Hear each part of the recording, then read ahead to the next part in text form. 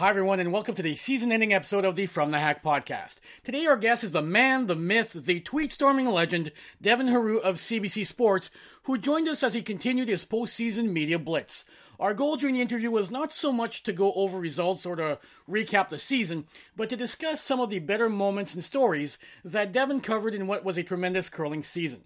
But first, Canadian musician and non-curler extraordinaire Jimmy Reed plays us into the podcast.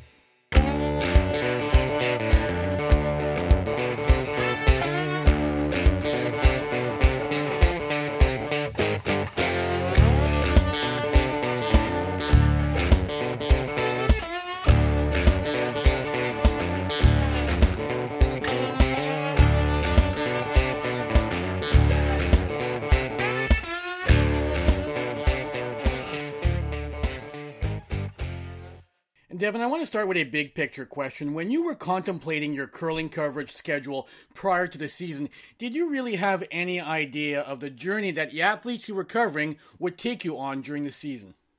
It has been emotionally exhausting, Frank, and I could have never prepared myself because I don't think I knew what I was getting into. Look, I'm a curling fan. I would call myself a casual curling fan up until a couple of years ago when I'm not going to say I got thrown into this by any means. I saw an opportunity and I knew what I thought I could bring to the curling landscape, but I guess I didn't know how much curling had evolved, how professional it had become, and how diehard the fans are and how they just want more and more and more. And so when I looked at sort of what this season was going to look like and talked to my editors and you know, it started early. I made that pitch to go to the Everest event in Fredericton. That's August. So it literally went from August till April, and I'm exhausted. But what a journey it was, and so many different highs and lows. And yeah, it was an emotional roller coaster. And I am objective, of course. But there are moments in the middle of really intense games where you can't help but feel what those athletes are feeling. So I felt it all, and hopefully some people felt like they were a part of it as well. As I mentioned in the intro, what I want to focus on in this interview are some of the moments or stories during the curling season that may not have received as much attention as the final results, but moments that you'll remember from the 2017-2018 season. I want to start in early November when it was finally time for the Olympic pre-trials in Summerside. Now, the record books will forever show that it was Team Morris and Team Botcher on the men's side, and Team McCarville and Team Tippin on the women's side, who were the teams that won those final spots in the Olympic trials. However, what many of us who were watching this event intently will remember the most about the pre-trials in Summerside are all the tiebreakers. You were there in person. Can you take us back briefly to what was a pretty chaotic start to the quote-unquote Olympic stretch of this year's curling schedule? You know, I got to admit, when you sent me a note to sort of prepare and feel like I was cramming for a university interview like I did throughout my career for an exam, I thought back to Summerside, and it is such a blur. And probably, Frank, because of the bizarre nature of it and the craziness that unfolded there. I mean, what was it? What pool was it where I think there were 5 teams all tied at 3-3? I'll never forget it. Curling Canada ran out of threes. You know, where they put up the scoreboards in the foyers of all the event places and manually changed the numbers. They ran out of threes because so many teams were tied at 3-3. I'll be honest, I can't even remember all of the teams that were in that mess. All I'll remember is the nightmare of those tiebreaker games starting, I think first rocks flew at like 11:45, 11:50 p.m., the extra end game that ended just before 3 a.m. BuzzFeed, was it Deadspin, even picked up the pandemonium that unfolded. It was just so bizarre. But, you know, I should point out there were obviously there were a lot of unhappy people about the format and how that sort of all shook down. Not only the tie-breaking situation, but the fact that somebody like Glenn Howard went undefeated, and then Brendan Botcher, who I believe had a 500 record in the round robin, comes in and beats them. It just that's a conversation that will continue to evolve, not only from that situation, but of course, when you look at the new formats for the Brier, Scotties, and World Championships, where you had mediocre teams making it all the way to semifinals. I digress. That being said, the tiebreakers were crazy. Right after even the men's round robin, John Morris, I'll never forget it, lost his mind, Frank. I didn't tweet about it because he was pretty heated, but there was all of this confusion behind the scenes with Curling Canada and the curlers trying to figure out what teams were going to be and what tiebreakers, last shot draw to the button, who was where, and Morris was irate. There was a big sort of confusion about him thinking he was through because of his cumulative score on the last shot draw, and then them all texting the curlers and there being an error. He ran up into the booth. There was an exchange. So you're getting some exclusive access here, Frank. But it was bizarre. I'll never forget it. And of course, and people who follow me know, I have PTSD when it comes to tiebreakers at a curling bonspiel because of it. But what a way to start the season, right? Let's move on to the Olympic trials in Ottawa. It was clear from the day that I launched the From the Hack podcast at the start of the 2015-2016 season that the one goal that each of the elite Canadian teams had was to secure a spot in the Olympic trials in Ottawa. During the week in Ottawa, we saw reactions and emotion from players on the ice, in the media scrums, and behind the scenes that you will not see at any other event except perhaps the Olympics themselves.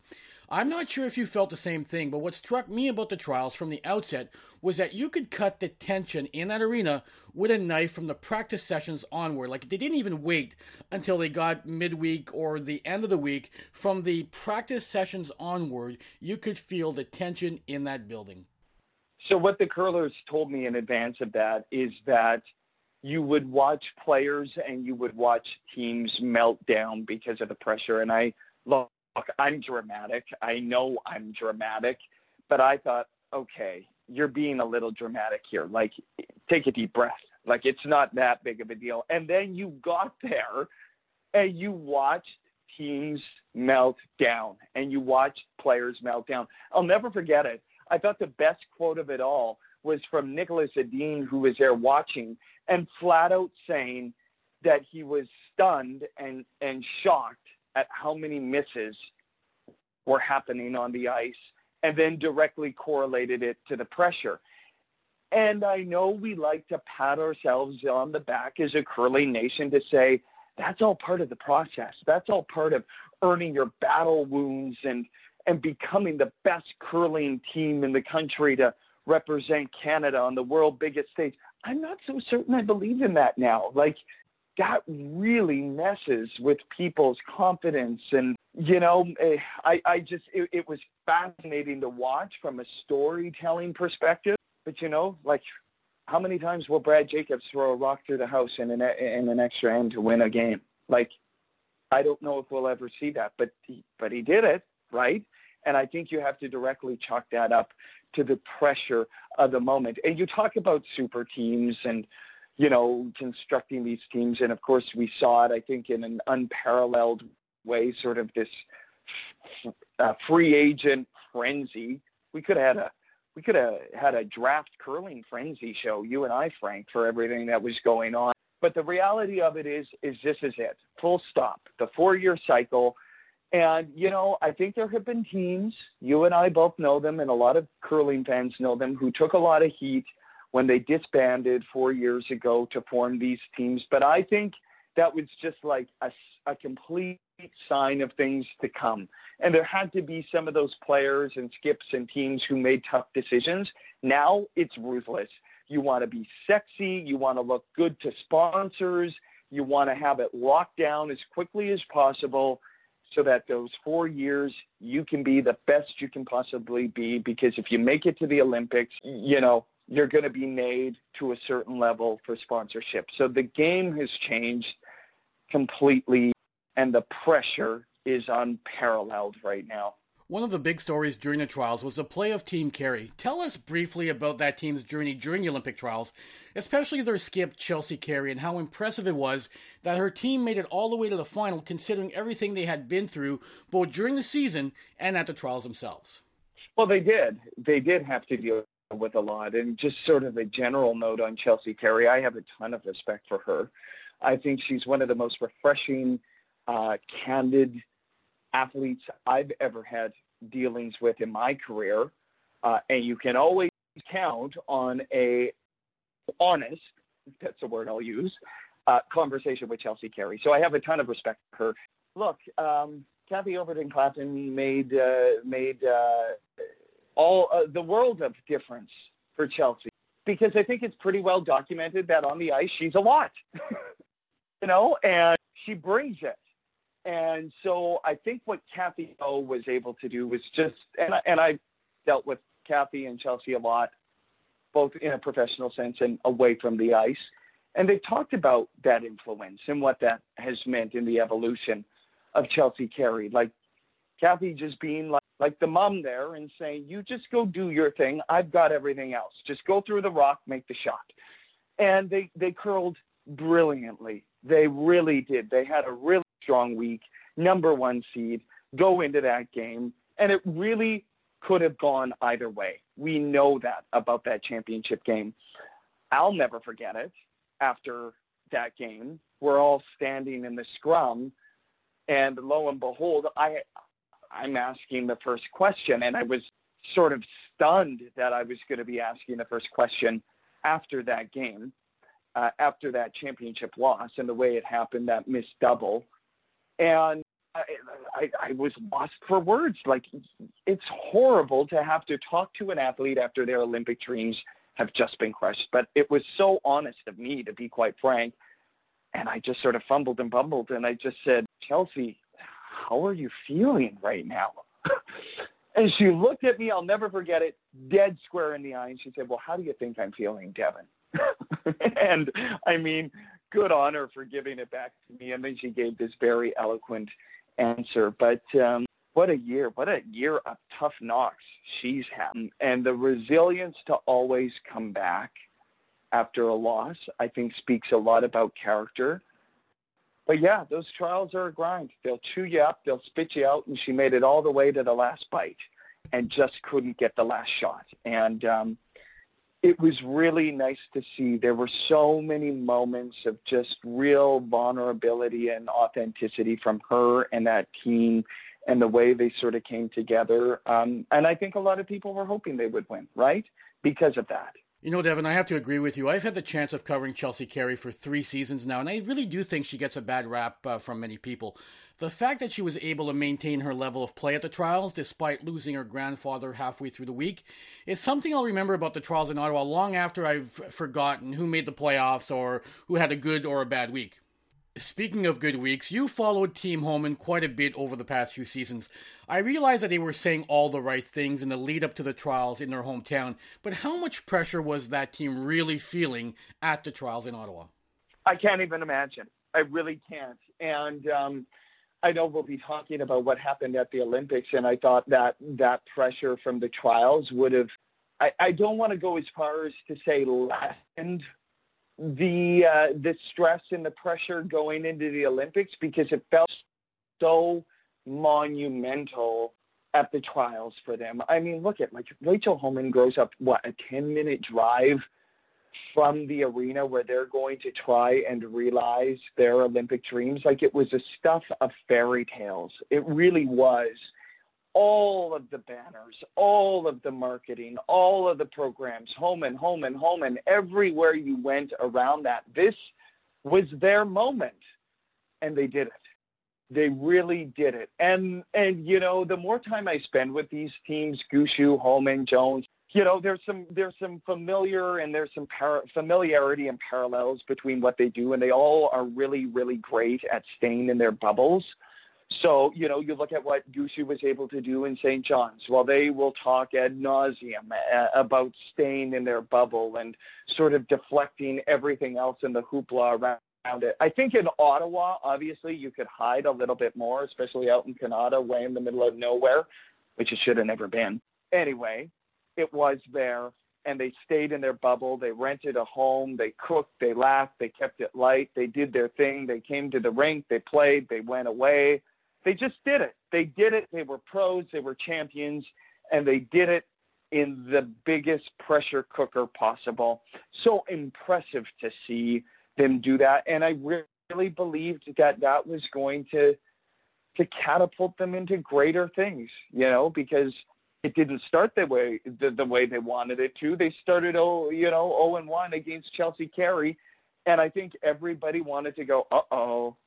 Of course everybody wanted to go, uh-oh, because they hadn't had the strongest start to the season on the Slam Tour and whatnot, and then they roll into this, basically being sort of presented this, here it is on a platter, now go and win it. They had to work for it. They did it, and they earned the right to wear the maple leaf at the Olympics. One of the teams that you covered quite closely over the past season was Team Koe. For a player that will go down as one of the all-time greats, very little is known about Kevin Koe himself. Can you talk about the importance of his team's win at the trials, not only for him, but for his family and for the people of the Northwest Territories, where he's originally from? Northern Pride, being able to get to go to Yellowknife and spend time with the Koe family and people in Yellowknife. Frank, I come from a news background. I've spent a lot of time in northern Alberta and northern Saskatchewan and similar places and settings and atmospheres. The thing that I find fascinating about curling specifically as a sport and for the personalities and the players to game is that it is so intimate because these players are mic'd up and we get to see them all the time. And people form these opinions about curlers because they think they know them. They hear them conversing. You and I have probably had conversations with our TV with the curlers when they're discussing shots, like, let's be honest. And so you believe that you know these people. But I think Kevin Koe is a very misunderstood individual. I know he is, because of some of what I've dealt with in my curling career. And I wanted to sort of shed a light on Kevin Koe and his family and the North to get a better sense of who this person in this place was. And you get up there and you talk to his family. You go into the pubs and you go into the restaurants and you go dog sledding and you go to Kevin Koe's high school and you meet his first girlfriend and on and on and on. And you start piecing together a very layered individual. You talk to some of his teachers and realize that he was always sort of this quiet, reserved person, but that he also has a personality, that he likes to joke around and that he likes to have fun. Just the complete aside, his first girlfriend told me this hilarious story. So like the Koe family, right? She remembers going and playing at one of their Boxing Day bonspiels, the big one up there that they do every year. And she was so damn nervous. And she had never curled in her life, Frank. She goes and Kevin's yelling at her to sweep and yelling, and the family is yelling at her. She was so distressed and so anxious and upset that they yelled at her the entire time. She couldn't get over it. She never curled with them again. I thought it was the most hilarious thing in the world. And then, she was telling me about how they still talk to this day and laugh about that and how proud she is of him. But that was such a great moment. And then, obviously a story I'm very proud of is having Fred Koe really open up to me in the middle of the Yellowknife Curling Club one very cold December night about his battle and his trials and tribulations and real struggles surviving residential school. And he was proud-chested, tears in his eyes, sharing that story about how it shaped him and how it shaped him as a man and a father and wanting to provide a life to his family that he never got to experience. And then to see Fred Koe run up and down that concourse with that flag at the Olympics, despite it not going their way, I still get chills. It still makes me emotional. That is the power of sport. Those are the stories I want to tell. And to this day, Frank, I still get notes from people saying, I didn't follow curling or I didn't know about Kevin Koe or these sorts of sentiments until I read that. And I think that's a power of storytelling in sport, is that when we get to understand these people on a deeper level, how can you not want, maybe not cheer for them, but follow their journey And what a journey that trip to Yellowknife and meeting the Cooey family was. They may never admit to this publicly, but for several elite curlers, the Canadian mixed doubles trials were essentially a plan B, and it was apparent at the start of the trials in Portage that some of the players just weren't feeling it. Was there a point during the week where you really got a sense that some of these players turned the corner, if you will, and finally told themselves, okay, now it's on? That was a narrative I wanted to push. Some didn't buy it. Others did. And so when you say that elite curlers weren't ready to admit that they weren't taking mixed doubles, the first ever Olympic trials in mixed doubles seriously, they were actually ready to talk about the fact that they weren't. I'll never forget Brad Gooch talking, like jokingly laughing about how he prepared for mixed doubles, basically lying around with one of his daughters on his chest on the couch and then watching mixed doubles on YouTube and laughing at the mixed doubles he was watching because it wasn't the highest quality. Like, they were very candid. Mike McEwen, to this day, I don't even think to this day he still fully appreciates the game. I just think it's not for some people. And so, yeah, I mean, that was what was the burning question for me is you work so hard for this team birth because you believe that is how you are supposed to go to the Olympics. And then all of a sudden, like in 2 years or less, you're told that this new discipline, you can also win an Olympic gold medal. Look, credit to John Morris and Caitlin Lodge, and it might have been the reason why they won. They're also pretty damn good at curling. But they, from the moment go, and we both know John and Caitlin well, like I don't know if you'll meet two more competitive people in the world, and then, you know, you combine forces, and it's like, whoa. But from the moment they got there, they understood what the prize was. And I'll never forget Jeff Stoughton talking to me about it, kind of saying, I hope people don't miss this, that they, because he put it so brilliantly in saying, there are going to be elite curlers sitting at home in February watching probably a Canadian team compete for a medal and going, damn, did I ever miss the boat on this one? But the turning point for me was like the Wednesday or the Thursday of the week when you got to down to the round of 16, and then you could feel the intensity rise. And then I always joke that I've watched way too much curling when I don't, I'm usually tweeting, so I have my head down, and if I'm about to miss a shot, I can tell by the tone in whatever player's voice how close or important the shot is just through the tone of their voice. And you could certainly hear a different intensity.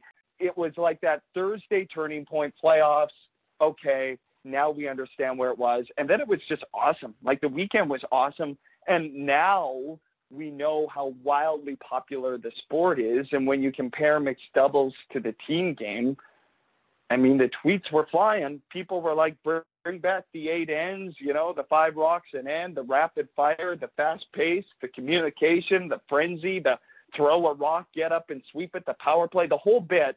It's cool. You can't compare it as far as I'm concerned.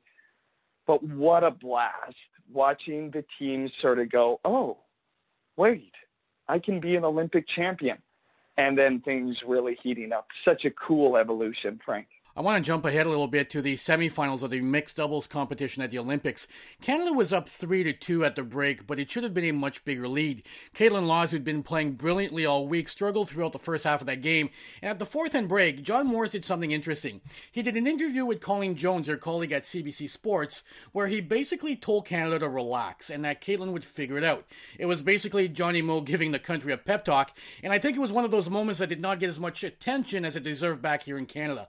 You were on site covering the mixed doubles competition in Pyeongchang. How did that moment play out for you from inside the venue? I think we're all in trouble when John Morris is a voice of reason, right? He told me that too. Look, what a coming of age, let's put it that way, for John Morris. And I don't think we shouldn't. I think we should make as much as possible about what happened in that semifinal game because I think I wrote about it a lot. The Olympics were a blur for me.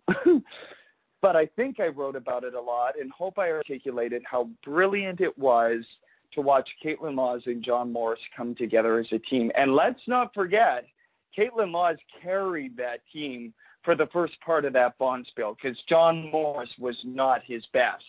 But yes, in that semifinal game, John gives this pep talk, this rah-rah, a little bit of tough love. Caitlin Moss curled 41% in that game. And it I think it was 3-2 for Canada at the fourth end break, and it could have been way more, as you put it. And I'm sitting on the media bench along with the Canadian media and going, is this how this is really going to go?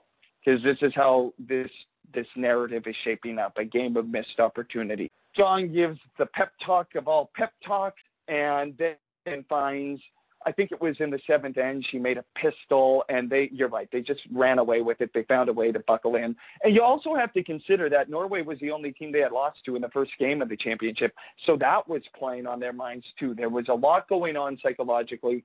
As I get to know mixed doubles more, it's that psychological edge in that game specifically, because there's only two of you and there's nowhere to hide, that if it gets going sideways, you're done. Game over. And I can see it. And I watched it over and over. They did it. And I think it's one of the great stories that will stick with me always. And I'll never forget that post-game interview. I know John talked to Colleen in the break, but they came over to us in the mix zone. We got them before the rest of everyone. And they were emotional. And the way they looked at each other and just sort of felt this trust, it was a beautiful thing. And I'm seeing it right now as I think about that, just how kind they were to each other, because that can be so awkward, Frank. Like, I think about my dealings on a day-to-day basis with other people and getting to know in a professional setting, and you don't want to rock the boat or say the wrong thing. Now you're on the ice, millions of people watching. How are you going to communicate? We all like to believe we know how we're going to react, but then when things get real, how are you really going to handle it? And they did it. They did it magically, and they went on, obviously, to win the gold medal because of it. I don't think we can make too much about how important that was. And talking to John Morris's mother after the game, what a proud mother she was to see her son handle a moment so well, when all we've thought about John Morris in the past is a hothead who breaks brooms. And then all of a sudden, he's a gentle voice of reason. And that, to me, is a really awesome thing. It became clear fairly early in the women's competition at the Olympics that Team Homan had not brought its A game to Pyeongchang. Was there a specific moment where you could really start to tell that Team Homan was in trouble? I don't think it was a specific moment, Frank. I think it was a gradual kind of like water's coming in the boat, and we have little buckets, and we're sort of scooping the buckets out, but the water just keeps coming.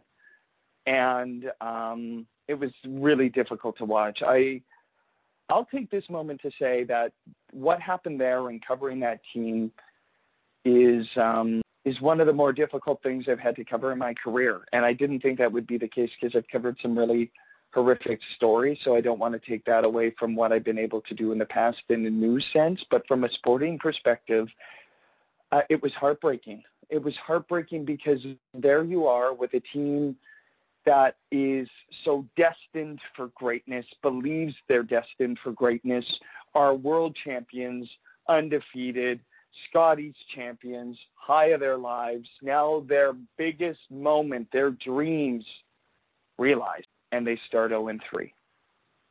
And I try to put myself in their perspective about what that would be like. And I still don't know if I can get to that level or go to that place because that's a lot. But like when the lights go out and you're in Pyeongchang and you're one of those four ladies and you're lying there and you're thinking about how you imagined everything to go and then the way it's going, that's a lot. And they battled. They really did try and battle, but it just wasn't their week. It wasn't their best curling. I guess maybe for me, the thing that really sort of triggered me and sort of caught my attention was in those post-game interviews, and I know athletes are sort of trained to be level, to stick to the speaking points, but, you know, they believed they were close, and I think that was important. But I really wanted to see some fire. I wanted to see Rachel, or I wanted to see somebody just say something like just on blast, right? Shake things up.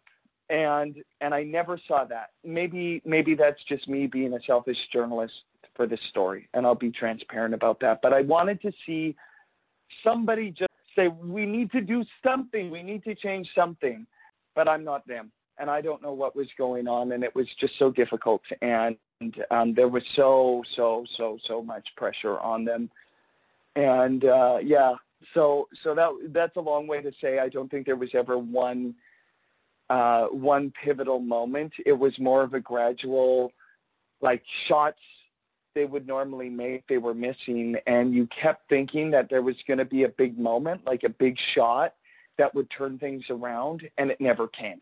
And that's where I went, uh-oh. You introduced your audience to Paralympian Marie Wright while you were covering the Paralympics in Pyeongchang. Tell us about her story and about the incredible season she just had. I love talking about Marie Wright. I think people know that. And what a person to talk about. I don't think she can get enough attention. So how I came across her story is I made sort of a pact with myself when I knew I was going to be staying not only for the Olympics but the Paralympics, that I wanted to bring as much attention to the Paralympians as I possibly could. I was one of, like, our small group of 7 on the ground for CBC at the Paralympics. And I just felt some added pressure because these people are warriors. They are warriors. And I wanted to tell their stories. So there I am. I tried to, stay in shape, Frank, because I'm on the road a lot. So I was at the gym. I took my media guide, and I'm on the treadmill in the media center. And I'm rifling through all 55 athlete profiles and making notes on the treadmill and hopefully not falling as I'm doing this. And I get to Marie Wright's page, and I'm looking over from Saskatchewan, from Moose Jaw. That piques my attention. My mother was born in Moose Jaw, so I'm excited about this. And then I'm reading that she has 4 daughters. And I think it said single mother of 4 daughters. I think it said that. And I went, what? A paraplegic who's a single mother of 4 daughters, and it caught my attention. I put a star in my media guide by it. So I show up at the rink while they're practicing the next day, and I talk to Curling Canada people. I'm not going to go straight to Marie and say, like, what's the deal with this? Poking around, and I find out about her story. And of course, we know what it is. I'll try and be succinct. 30 years ago, on a rural Saskatchewan dirt road where they were living in a small town, Marie Wright gets in this horrific car accident with a truck. Her youngest daughter at the time, 1 year old, in the car, her next youngest daughter in the vehicle, and her 2 nieces, I believe, or a niece and a nephew, so 5 of them in the vehicle. Marie Wright is left paraplegic in the accident. Her daughter, 1 year old at the time, suffers a serious head injury in a home today because of it. And to make a horrific situation worse, 2 years or less after that accident, as Marie Wright is rehabbing and physio and has 4 young kids and taking care of her daughter, she spent 13 months with her daughter in the hospital, also recovering. Her husband leaves her. I don't want to give him any attention, and I didn't in any of my stories. Moving on. Marie Wright, like the champion she is, just rises up. And I met her 2 daughters who were there, her 2 oldest daughters who were there, tears in their eyes every time Marie came out to the ice at the Paralympics. And of course, I'm fast forwarding because it took a lot to get there. 57 years old at the Paralympics, living out her dreams, her daughter's there, like unreal. And this smile, we know the smile of Marie Wright. I bet you can see it in your mind right now. I can see it in my mind. I think a lot of Canadians can too. She won over opponents with it. She won over me. She won over her teammates. She won over a country. And it's inspiring. She is somebody that I've gotten to know really well. Of course, there we were weeks later at the Nationals, the wheelchair curling Nationals, and she plays 2 of her Paralympic teammates in the final. And Marie Wright becomes the first ever female skip to win a wheelchair national championship. And if you think you're having a bad day, think about Marie Wright. I've done it. No excuses. She's the champion, and I'm so glad I got to meet her and, share her story with more people. To be fair, many people were excited about the fact that the Men's Worlds were taking place in Las Vegas this season. You were there on site. What did you think of the Vegas experiment? I didn't like it. I'll just start by saying that. I think that the Continental Cup is perfect for Las Vegas because it's kind of gimmicky. It's only 4 days. If you spend more than 4 days in Las Vegas, you're a hurting unit. I can attest to that. A lot of the curlers can attest to that. 10 days of curling just isn't really going to sell in Las Vegas because you can't really market it as the 4-day package, right? And I think they thought it would just translate into the World Curling Championship. That all being said, I didn't mind going into a cold rink covering a game and then going by the pool and doing post-game interviews by the pool in a 30-degree temperature pool party patch, sun basking down, writing a story. I'll tell you what, I had to focus a little harder more than ever filing those stories. Yeah, it was weird. And I just, the ice conditions, Brad talked about it a lot, and credit to Merklinger and his crew. They really battled, but there were just too many reasons why it shouldn't have been there. And I think it took away from some of the curling. And it was weird, Frank. Like, I try and keep my distance from the subjects I'm covering. And I stayed in a different hotel, but the Orleans Hotel was essentially attached to the arena.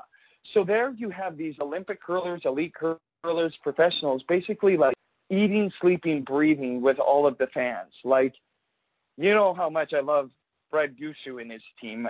I mean, it's a joke now how much time I've spent with them. But I don't really want to go splashing around in the pool in Vegas with him and their families, and people were. And it was kind of like, okay, well, this is what it is. It was fun. It never felt like a world championship. Curlers said it. And that's not to slam the organizers because they pulled it off and it was fun. But I think they just need to think twice about it. I have to tell you, Devin, I lucked out. I wasn't at the Men's Worlds in Vegas. I was at the Women's Worlds in North Bay. And I have to tell you that both the players that were there and the crowd in North Bay really stepped up. It was an unbelievable event. There were big crowds throughout the week. Even on the morning draws, the place was packed. It was loud. There were some wonderful performances. Jamie Sinclair and her team from the U.S., the Russians winning a bronze medal. And I got to tell you, in that final between Canada and Sweden, when Jennifer Jones made a shot in the ninth to take a 6-4 lead, the place erupted, and I swear to God that the building practically shook. And you know what? I think one of the moments I'll never forget about that World Championship wasn't even related to Team Jones or Canada. It was in the very next end. Here you had Anna Hasselborg, despite the fact that they're the Olympic champions, a relatively young team. They were playing in I use the word hostile environment, not because people were throwing things at the Swedes or anything silly like that, but basically everybody in the building, except for the friends and family and coaches of Team Sweden, were cheering for Canada and Team Jones. Yet in the 10th end, after Jennifer Jones made one of those shots that people will talk about long after her career is done, Hasselborg came back and made a shot in the 10th end to tie the score 6-6, and I've never heard a building go from euphoria to so quiet so quickly. It was one of those take that Canada type of shots from a young skip who, despite the fact that she is an Olympic champion now, you probably wouldn't expect that from such a young team. To be able to step up in that kind of environment and respond the way they did was very, very impressive. There are so many stories throughout curling history that now form curling lore, if you will. One of them from this season is that the team that won the 2018 Canadian Mixed Doubles Championship and went on to win bronze at the World Mixed Doubles Championship was formed during a discussion in the Briar Patch at the Briar in Regina. You are all over that story from the outset. Can you share how the Laura Crocker and Kirk Myers partnership was born? They're just so refreshing.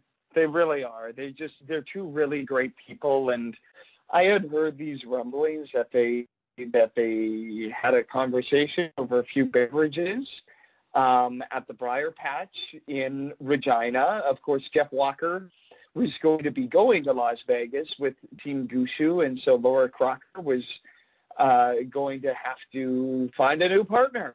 And there they were. And I asked them if they were drunk. And I said, on a scale of 1 to 10, where were you? And I think Kirk said 3 and Laura said 4, but that the next morning they both texted each other to make sure they weren't drunk and that they were serious about what they said and about playing mixed doubles. And again, I just sort of go back, Frank, to that ability to be vulnerable and honest and communicate clearly. And if obviously I was in Leduc and I watched the way they evolved as a team and communicated, but then of course watching them in Sweden and in just hearing the respect they had for one another and the communication. And it's like relationship 101.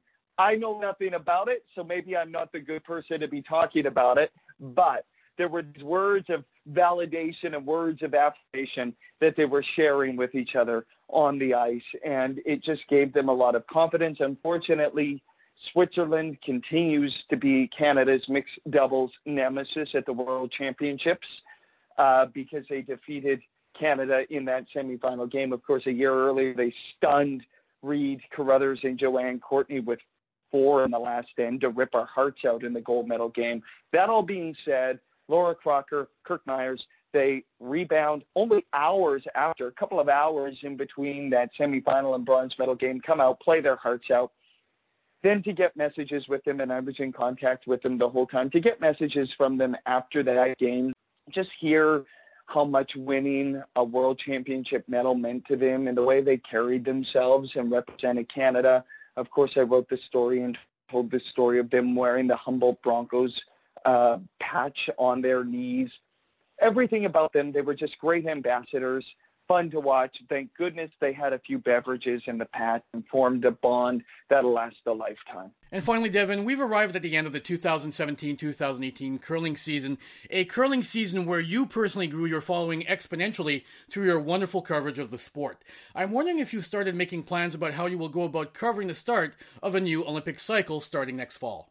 Yeah, so I can share some news that, this shouldn't come as a shock to anyone, but the CBC bosses were very happy with how the curling coverage from my perspective went this year. When I'm out there and I just think I love doing what I do because of the fans. I don't know if I've ever met a more engaged, interactive sort of fan base in sports in my career, and that's what keeps me going. And so my bosses were happy, which means that hopefully I'm going to be doing a lot more of this. We've already had sort of a debrief and a look-ahead meeting, and if everything goes as planned without sharing too much information, I will be at more curling events next year, at least on the Slam Tour, and be picking up obviously the big championships, Canadian and World Championships, but certainly being a bigger part of the Slam coverage as well. And of course, I don't think we should overlook the fact that there's going to be this new World Curling 4 event series, right? That takes place in China, starts in China in August, and then goes kind of around the world, one in North America, one in Europe, and then back to Beijing, I believe, to finish. So that'll be fascinating. But I've also been writing some bigger, deeper features on the game, the analytics for the love of the game or the love of the money. I can share actually this week. I'm going to be on ESPN television actually talking about curling because of some of those articles. So that lets you know how much the game has evolved and that the Americans and ESPN are paying attention as well. So it's growing, it's exciting, and I'm not going anywhere.